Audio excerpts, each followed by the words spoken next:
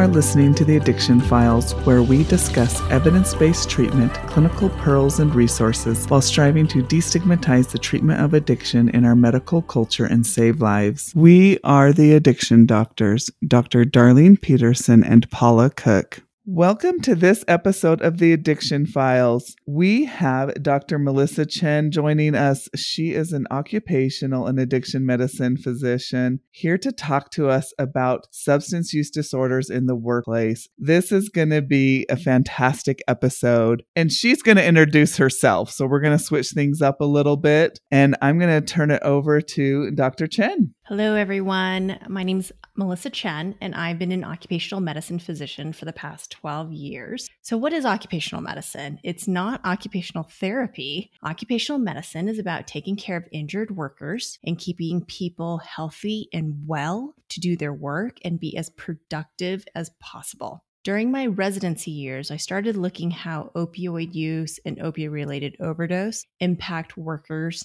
and industry. We found that people who have an opioid use disorder are working, and it impacts workers' compensation injuries and work-related injuries, and people who are struggling with that type of addiction returning back and being as productive as possible.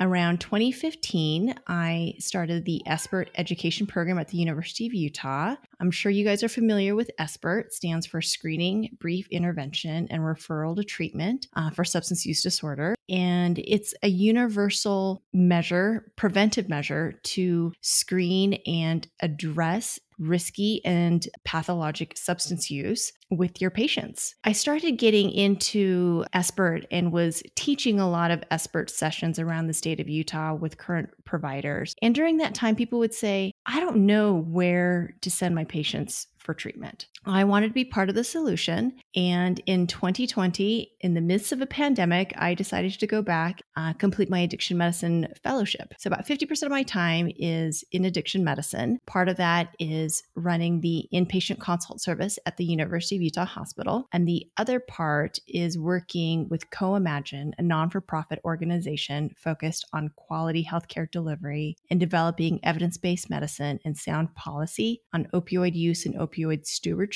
and how to prevent opioid overdose.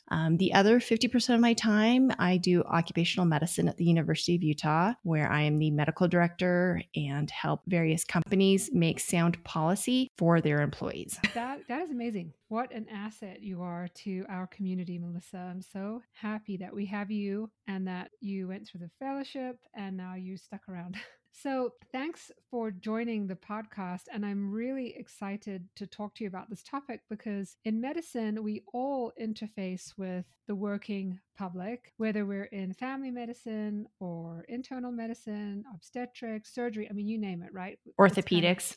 Everything, orthopedics. And in addiction, we certainly do. And we're trying to keep our folks in work or get them back to work. So I just love that you bring both of these worlds together. And I'd love to know, just tap into your expertise on this topic. Like, what does substance use look like in the workplace? And what can we do about it to kind of facilitate our patients in terms of being the best selves in the workplace if they have an SUD, and what can employees do in order to help and not just fire folks? I mean, we have a lot to talk about. So how about we just start with what's the scope? Like what's the deal with substance use in the workplace in this country anyway? The majority of people who struggle with a substance use disorder are in the workplace. They're working. Before we pivot to that population, let's take a step back and look at the general population as a whole in the United States. So SAMHSA did a study back in 2019, and they found that in the last month, about 60% of the population that are over the age of 12 used a substance. So 60%, that's roughly 165 million Americans used a substance over the age of 12. Now, okay, alcohol was interrupt. Does that include nicotine? Yes. Okay. Yes. So the number of the population. 60%. And of course, there's a lot of overlap, right? Because it's not like people who drink alcohol is different from the people who smoke cigarettes, who are different from people who smoke marijuana.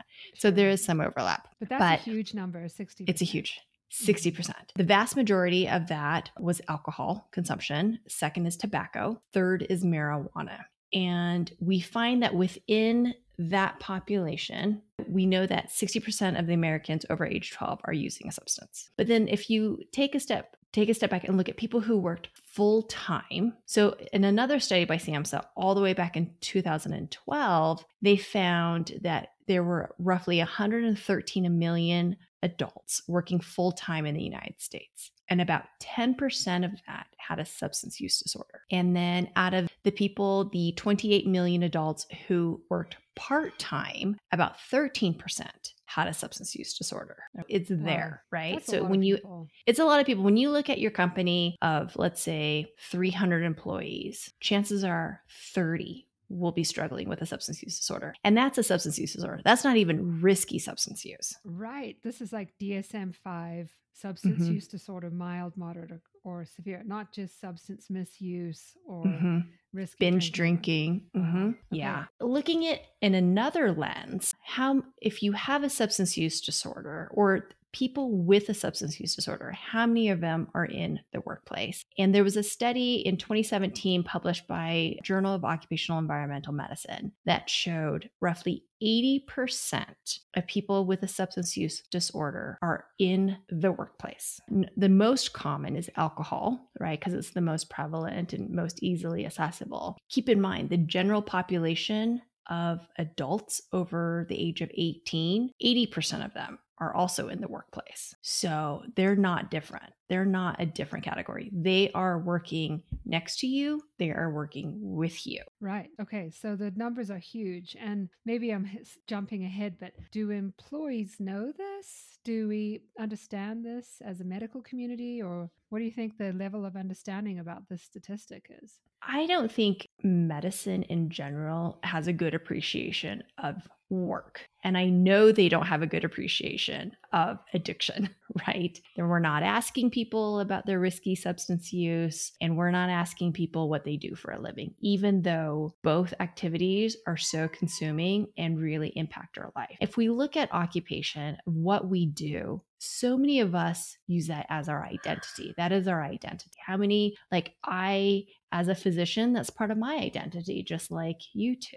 Very few people acknowledge that when you're doing the history taking. Medicine in general, they don't have a good understanding, especially when it comes to activities at work that can impact health, such as shift work. Increased risk for diabetes, increased risk for insomnia and sleep disturbance. Circadian rhythm is greatly affected when you have someone with shift work or someone who has to do a lot of heavy lifting and, more musculoskeletal strains and sprains. Yeah, that is fascinating. And so so shift work is a whole thing. And I think we all, well, you certainly have because you work in occupational medicine 50% of the time. But Darlene and I, who work in family medicine a lot of the time or most of the time, shift workers present with all kinds of mood disorders and tend to highly represent substance use disorders. So is this a studied phenomenon? Shift workers with a substance use disorder? It's not. I think we have a potential, NIOSH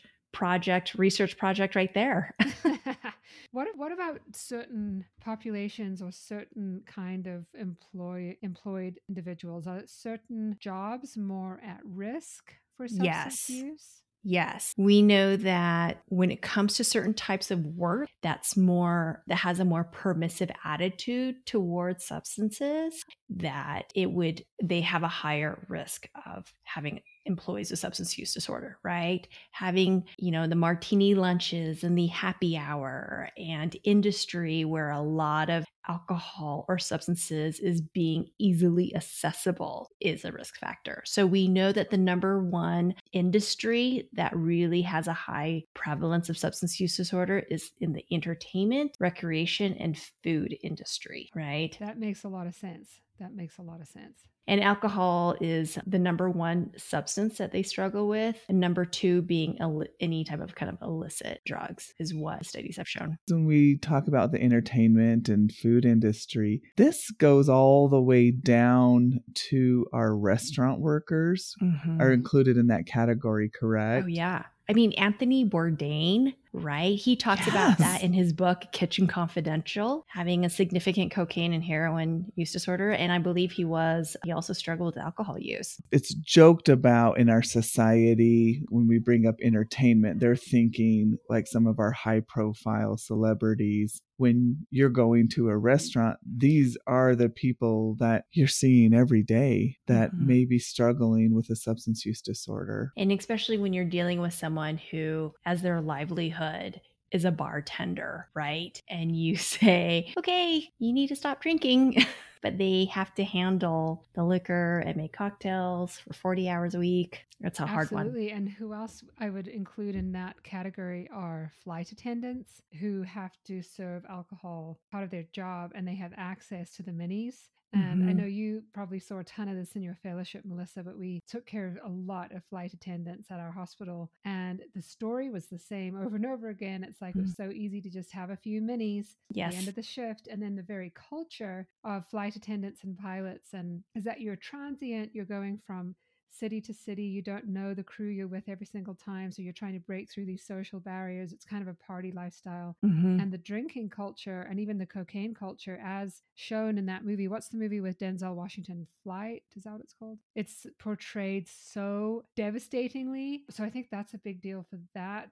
That's not really, well, I guess that's travel and entertainment. Yeah. Those folks are really at risk as well. Well, and also you think of all the time changes. So you are also battling insomnia, or you're, back to the whole circadian rhythm. You can't sleep. I'll just have a little cocktail with a couple of Ambien. Yeah, with a couple of Ambien. What about construction workers? So my husband works in the steel industry, and he comes home all the time and says, we have a big problem. Like everywhere I go, people have handfuls of pills in their pocket. And it's interesting because they're highly monitored and they get random drug screens at jobs, and not his company, but he says in general, the whole culture of construction seems to be fraught with opioid abuse. Is that a thing as well? Yes, construction is the number 2 industry for having a high substance use disorder, alcohol being the most prevalent substance. And second is pain medication. Construction is hard. It is physically intense, laborious. They get injured with the high repetition and the weight, or being out in the elements, being on their feet. So I can definitely see how pain medication is more prevalent and more easily accessible. I also know that with prescribers like, oh, you're in construction. Okay, you need some oxys, right? I mean, that was definitely the attitude 10, 15 years ago. Now, in terms of why there is high drug screening, especially in the construction industry, if it's a large construction company that goes out for federal or state bids, they need to show that especially with federal bids, they need to show that they have a drug-free workplace. To qualify for federal dollars, they need to have the drug-free workplace. And one of the components of the drug-free workplace is random drug testing to show that their population or their employees are drug-free. That is so interesting. I see so many patients in that industry. And some of that with the drug testing that you talk about is maybe what drives some patients into treatment there because of that fear. But I don't know. Some of them seem to be getting around it for a long time. So I don't know. Right. Their use seems to be an ongoing thing. So I don't know. It's a little bit of a deterrent, but I don't know. But, I believe the whole Whizzinator industry and buying artificial urine, can be a highly lucrative for some people. Back to the whole cost. I mean, this issue has a huge economic impact, right? The economic impact of substance use in the private sector and in businesses is phenomenal. I mean, in a study back in 2015 by JAMA, they said that the societal impact of substance use in America is somewhere between $500 to $740 billion a year. Okay. Wow. And most recent statistic, especially given after COVID, and we can talk about how COVID has impacted this, is that it's now over $1 trillion. The US spends over $1 trillion a year addressing substance use in our culture. And it's not because of healthcare and it's not because of criminal justice. 75% of that amazing budget is being paid from workplace productivity loss. Private sector is paying that huge bill. That's crazy. That's Right? crazy. Yeah. And so like, where is that money going to, right? It's paying for presenteeism, like prescription medication, or even showing up to work, having, on medical cannabis or, cannabis abuse. You show up to work, you're physically there, but you're not mentally checked in and you're not productive, right? And then high rate of absenteeism where you're just constantly calling in sick. We know people who struggle with a substance use disorder have 50% more workday loss than people who don't. People who struggle with a prescription pain medication disorder have an average of 30 more days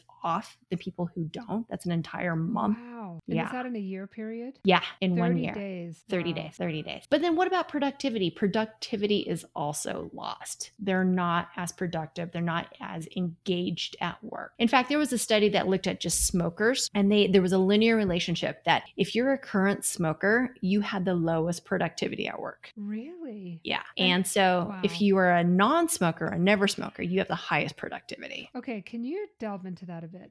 Why is that? What is that about? Is that about taking smoke breaks, or are there other factors involved with that? That study didn't really look too deep into it, but it's highly it alluded to the fact that it was the smoke break, right? Constantly looking at the time, going for my smoke break for 15 minutes, coming back in, washing hands, but just not being able to mentally check back into work. Yeah, as a small business owner, having had employees, even if they go and I'm just going to go out for my smoke break. Well, even if they're taking that 10, 15 minutes, taking those breaks, you don't get right back into your productivity. Oh, yeah. And so Right. It turns into 20, 30 minutes. And then if they're taking sometimes 3 or 4 of those throughout the day, you're losing sometimes half your workday at the end of the day. Right. So that absolutely makes sense. That's a Yeah. really interesting study. And then, that's not it. There's also high turnover because you're upset. They're not being productive. They're constantly calling in sick. And turnover and finding staff is expensive, right? Depending on the type of industry, hiring, recruiting, training, that cost is all eaten by the company. And then having a high your employee population with having a lot of substance use disorder can really affect company morale, especially if there's poor productivity, high absenteeism, presenteeism, high turnover. The morale is really affected. We know there's increased risk for workplace injuries and fatalities. So there's a lot of impact on the company when someone has a substance use disorder. Do you see companies that handle this well, that are set up to support their employees who have a substance use disorder, that, provide them with resources and follow up appropriately? Yeah. Or conversely, do you see companies that do this really badly? I think, unfortunately, most companies do it badly. I ended that last statement as having someone like this is so expensive, but I want you to know that there are studies showing that having a very proactive and compassionate stance for their employees who struggle with this is cost effective. And in fact, if you have a compassionate stance and you are able to have this safety culture at your work to say, if you have this problem, we will get you help. If you have this problem, we will accommodate you so you can get treatment. That when companies support their employees, they have the best recovery rate. That's what we've seen. That people who say that their work is encouraging them in their recovery have a much higher rate of success, even compared to when it's family members that's asking them for recovery. I've seen this clinically over and over again, where we see a patient who's presenting for substance use treatment, whether it's for medically managed withdrawal or whether it's for residential treatment. And it's amazing to see the contrast between folks who are literally referred by their company. Mm-hmm. And in fact, I saw someone today whose boss brought them to treatment, like personally. And I have to think, well, maybe they have some connection to substance use and recovery. But he literally brought his employee to Utah from Washington and said to him, your job is waiting for you, but you must complete this program. Otherwise, not only is your job not going to be here, but your whole life is not going to be the same as it could be. Right. And then on the other hand, we've seen people who just get dropped by their job, no guarantee of, paid leave or support. And of course, the whole benefits thing is another topic. But it's been really heartwarming over the years to see how companies or individuals, employers, supervisors, even colleagues who really support someone with an addiction can make so much difference. Yeah. There are studies that show that employer sponsored recovery programs is cost beneficial, especially and you have to look at the type of industry they're in. So they find that if like agriculture, if the company was able to support their employees in recovery, that they actually avoided like $1,500 a year. Okay, that was the cost savings when it comes to reduced turnover, less work days, increased productivity, decreased healthcare costs, right? That if they were able to get that employee in recovery, they saved a lot of money. The industry with the highest cost savings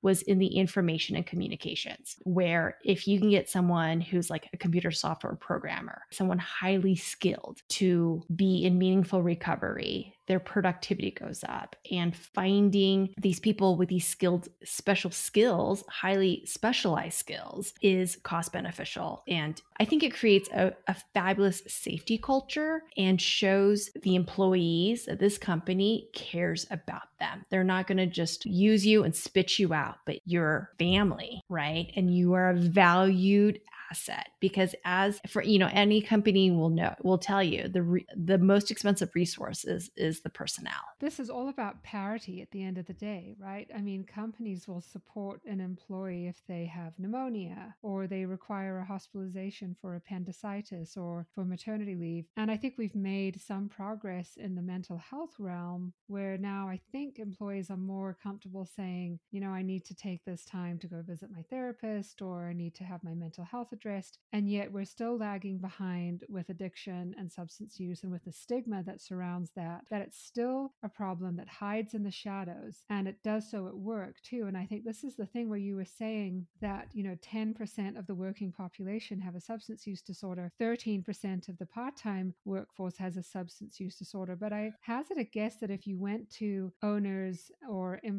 supervisors, employees of large corporations, and you asked them how many of your employees struggle with addiction, they would estimate that number to be far, far less. And it has to do with hiding it, because of all the reasons that people hide addiction, right? It's very shameful and they don't want to put their job on the line. But I love this approach of having this like open, loving, kind of compassionate culture where people feel like they can get the help that they need. Oh yeah. And that it's cost effective. And it's cost effective. And there's certain industries that are more proactive. Like the most famous is probably the HIMSS program for pilots, right? And so what they take, it has the highest success rate of any recovery cohort. And it shows that it's up to 85% will go without relapse in 5 years, which is amazing. And this program's been around for 40 years. And why is this needed? Because it's a very safety sensitive position. As a pilot, you're manning this huge plane with potentially 300 people or more on it. And so what the HIMSS does, which is an organization that partners with the FAA to have a lot of incentives for participation,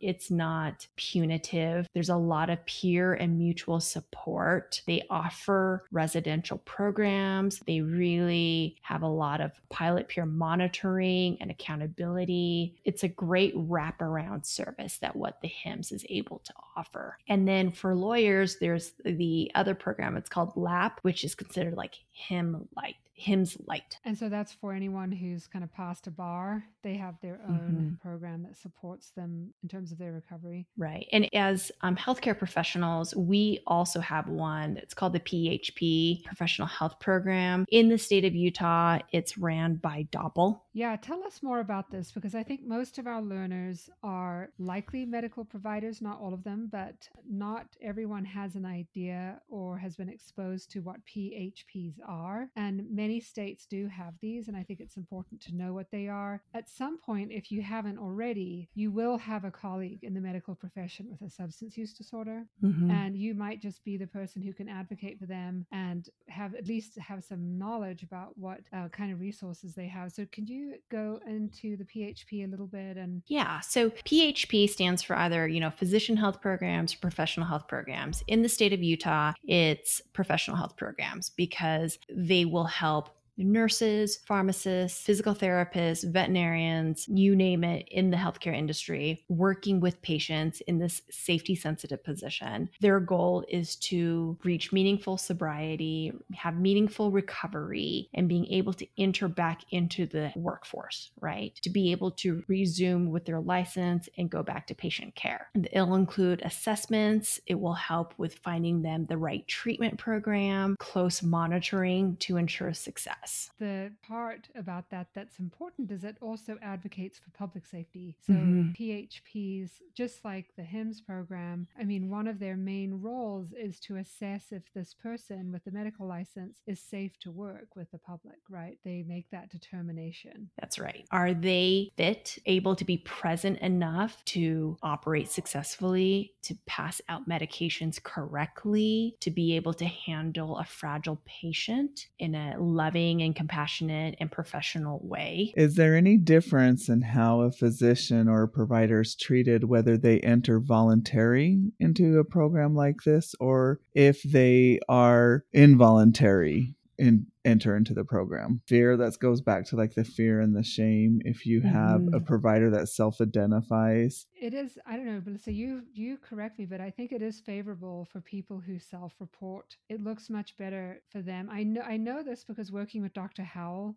she's kind of all of our mentors, but she used to be involved with the PHP in Georgia, and she just always used to tell our patients at the hospital, whether they were nurses or other medical professionals, she would really urge them to self-report to their board, and she would tell them this will be much better for you if you self-report rather than you get caught. The ramifications are really different, and because you go before a board of people, whether it's the PHP or whether it's the medical board or whether it's whatever board you sit, and they're humans, and so I think all of us prefer to have someone who comes forward and says, look, I have a problem and I need help, versus someone who's been caught. Is that correct, Melissa, would you say? Yes, and that they're a little bit more lenient, I would say, if you self-report versus being caught, and then they'll take your license away. If you show up to work inebriated, intoxicated, it looks a lot worse than if you show up and say, I have a problem and I need help. And it's a big process. I know working with a couple of nurses really closely who have had their license revoked because of substance use. Once the medical license is revoked, it's really a difficult process to get it back. And so maintaining... Yeah, I believe it's like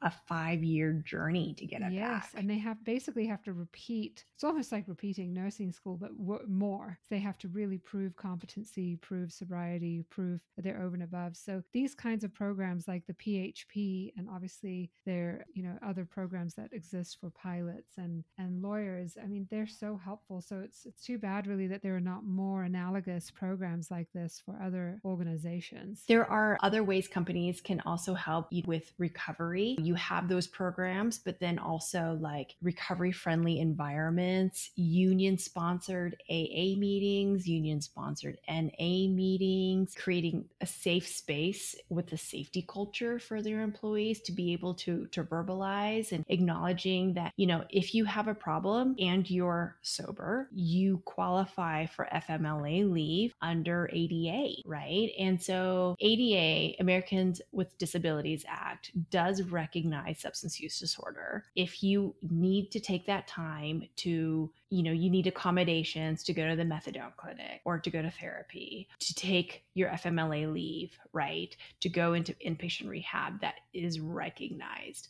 But ADA is not recognized if you're actively using. So it won't protect you if you're actively using and you show up inebriated or intoxicated to work. So that's interesting. So what happens for benefit coverage if someone get temporarily suspended from work because they've been using and they're currently using, and the workplace knows that they don't qualify for FMLA, are they just out on their own dime then for the period of time that they're That's suspended going to from be work? up to the company to decide. It's But up they're to the not legally company. covered by the ADA to get FMLA. There is no definition of active, like how long you have to be sober or in recovery for ADA. So you just can't say, I need accommodations to go drink, right? I think that's really kind of what it means is if you show up intoxicated and you can't show up intoxicated and be like, you can't fire me. It's ADA. Right.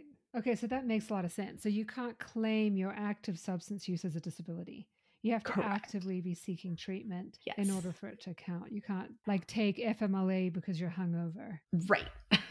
Right.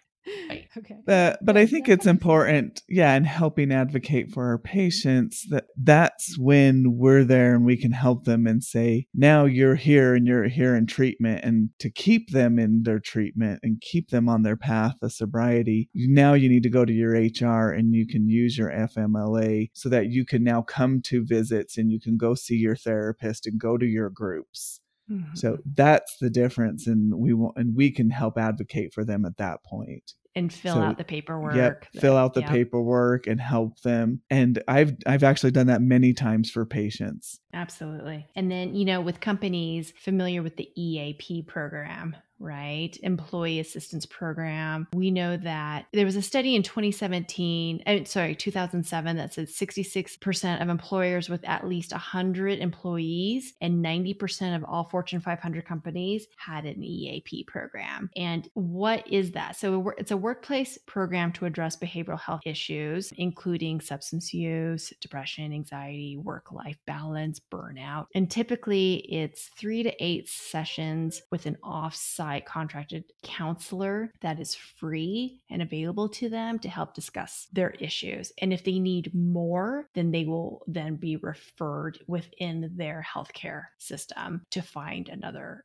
additional help outside of that EAP. The literature shows there's positive impact in terms of healthcare costs with an EAP, but you find that the biggest barriers is people not knowing about EAP, 2, not trusting their EAP. It's that lack of safety culture that I think as leaders in your work, you need to really establish that your company is there to help the workers. It's a safe place to work. They have your best interest at heart, and therefore the employees can turn around and give their best work and best effort so everyone can thrive. That's it, right? So you mentioned some of the ways companies can do that. So you said creating a safety culture by having union-sponsored meetings and by maybe having an EAP available. Mm-hmm. Are there other things that companies can do in your thinking that would be helpful to really create a safe culture around substance use? I think I do like the components of the drug-free workplace, and there is research showing that companies with a drug-free workplace do have increased productivity, decreased healthcare costs, less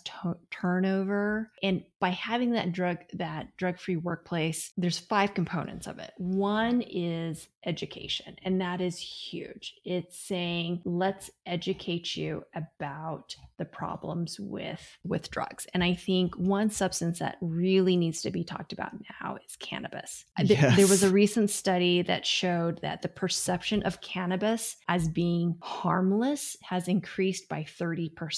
When more people are afraid of ibuprofen than they are of cannabis, I think there's a problem. And we're laughing because we agree. each other about this ad infinitum, ad nauseum, because we see so many negative consequences to cannabis and the guise of medical cannabis, which is now a thing here in Utah, because people are intoxicated and impaired and have in the workplace, sadly, in the workplace, into what this means. And it's got to be hugely challenging for employers. I don't even know how they're dealing with it right now. A lot of companies aren't even drug testing anymore because they can't hire anyone. Oh my goodness. But you see, so if we compare the impairment that is caused by cannabis Mhm. to alcohol, you know, we would never have someone at work who was blowing a positive Point oh blood eight. Yeah. alcohol. Yeah, 0.8 or even a 0.4, right? Right. And yet and same thing goes for prescription controlled substances. If people are taking prescription opioids or benzodiazepines, they still can't come to work impaired. Oh, You it's know, not that even was not. controlled substance. You don't want someone on Benadryl falling asleep. There you go. So how is cannabis any different? And you know, what's going to happen here? What's the solution? Oh, that's $1 million question. And a lot of companies are really struggling with that because the crux of it is, oh, I use, but I'm not impaired. Well, you may not feel impaired, but there's lots of studies that show even 12 hours after use, you're not mentating well, you're not performing well, your hand-eye coordination is still slow or off. There was a study back in the 90s where 20 pilots all got to use a bunch of THC. I mean, I don't even know if this was past, IRB now, but the study is hilarious. 20 pilots all And got that a would have bunch of been lower THC content in the 90s. I'm going to in the bring that 90s, up. right? And they all smoked and then they would flight simulator, right? And 24 hours later, they were still impaired on the flight simulator. So That's disturbing. it is disturbing. So someone who may have used on Sunday, coming to work on Monday to work the crane, knowing that studies have shown they're still not fully, that cannabis hasn't cleared the system and there can still be some delay in their reaction time, in their mentation, their ability to concentrate and pay attention. Yeah, that's really interesting. So that's a good teaching point with our patients because I think we all encounter not even ambivalence, we just can't encounter straight like refusal surrounding cannabis and its negative effect. Right. So at least educating them, you know, like the whole assess, advise, Mm-hmm. you know, that what is it? What are those A's again for fairness? I can't even remember.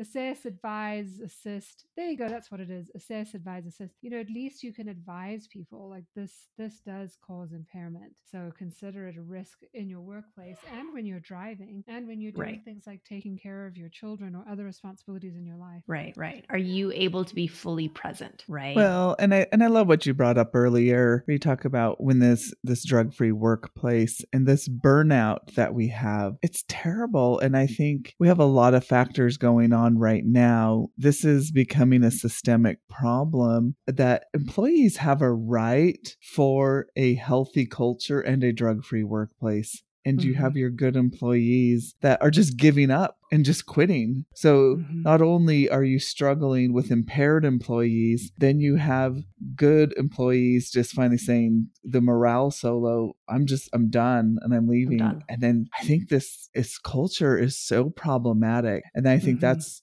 such a struggle. Like, I don't know what are employers to do? Hopefully take a very proactive stance on developing the healthiest, safest culture possible, right? Knowing that it's expensive to do, but overall, I think it's going to be the most cost effective. Part of the drug-free workplace isn't just doing the drug screens, but it's also educating their employees. It's not benign and there are repercussions and consequences. Part of the drug-free workplace is saying, if you have a problem, we have resources for you. We have EAP. We have health insurance programs. And that's the thing about the insurance programs is I would like the companies to advocate that whatever insurance companies that they choose to sign up with cover substance use treatment. Here.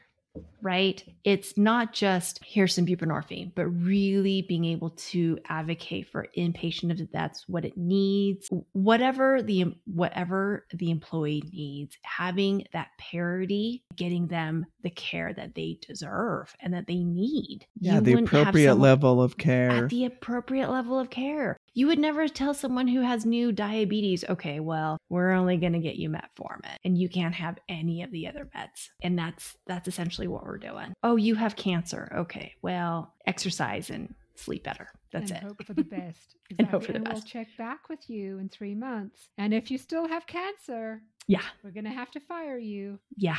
Right? Isn't that kind of it? It's like, oh, you have a substance use problem. You better go get help for it. Otherwise, we're going to fire you. But then that's it. Right. Yeah. Well, fascinating. Well, what else, Melissa? Is there anything else we need to know in terms of substance use in the workplace? What other things that we haven't talked about yet that we should talk about before wrapping up? So if you're a supervisor, for our listeners out there who may be supervisors, managers, or even you're worried about your colleague or your coworker, the red flags that you have for kind of this workplace addiction, there's like 4 categories. So one is leave and attendance. So remember early in the presentation we talked about, or in the podcast, we talked about how high absenteeism, constantly calling in sick. So this unexplained absence from work, frequent tardiness, excessive use of sick leave, and also looking at the patterns of absence. So if they're like always missing the day after a payday, or they're frequently gone Monday or Friday. Oh yeah, they're trying to recover. I've had this happen firsthand. Monday, always gone on a Monday. A colleague never showed up. So these are kind of red flags. Also, this frequent unplanned absences. Their grandmother died again. Like, how many grandmothers do you have, right? Like this always coming up with excuses that just doesn't seem right. So that's one of the red flags. Another red flag is performance problems. So remember, we talk about productivity. So you're missing deadlines, giving careless and sloppy work, and incomplete assignments. You're not meeting your production quota, faulty analysis. You're just not giving high quality work, especially in someone who was meeting all the requirements and then just failing. Third is relationships at work.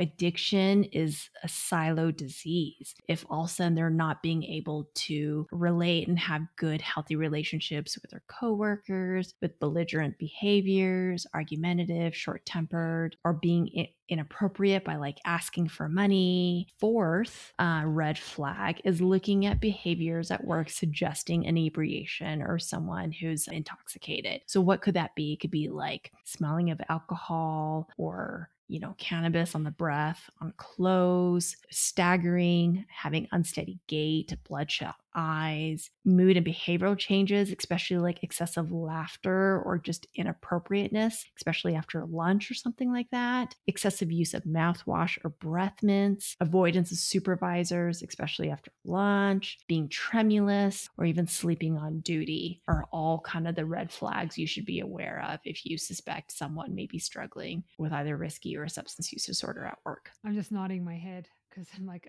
yep, those are all red flags. I've seen them. Great. I think the take home for this is, yes, people with a substance use disorder or risky use are working. They are your colleagues. They are your employees. They can be your employers. They're there. As a company, it's expensive, but you can create a safety culture that addresses this humanely, compassionately, and in return, these workers will reach meaningful sobriety at a much better success rate and be able to come back and be productive members of your team again and productive members of society. We can get them the treatment, have them, and be a productive member of society. Great. That's it. I love that. So these folks are working with us. We work with them. They're working with our patients. They're the families. They're in the workplace. And then employees and workplaces in general can create a safe culture surrounding substance use that will, it's not only the cost effective thing to do, it's the humane, it's the right thing to do for people. It is the right thing to do. Working and yeah, it's the right thing to do. That is so true. Well, Melissa, thank you so much for joining us. That was really fascinating. I just loved it. I think it's so interesting. Absolutely. And, if someone leaves after listening to this podcast and go, occupational medicine is not occupational therapy, that's a win.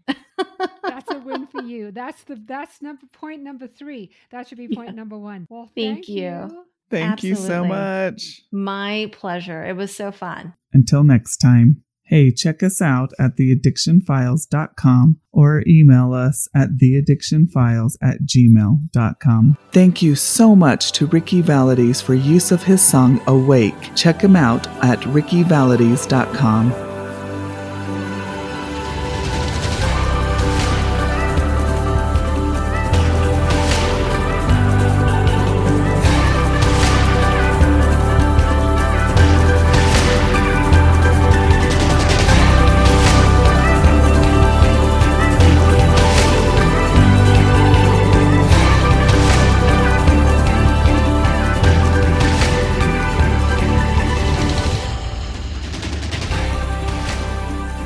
content of the podcast are for entertainment and education purposes only. Hosts and guests are not responsible for any harm caused by information obtained from this source. As each person is unique, you're advised to seek the advice of your own healthcare professional to treat any medical conditions you may be having. Opinions expressed on the show are those of the Addiction Files and not of our respective employers.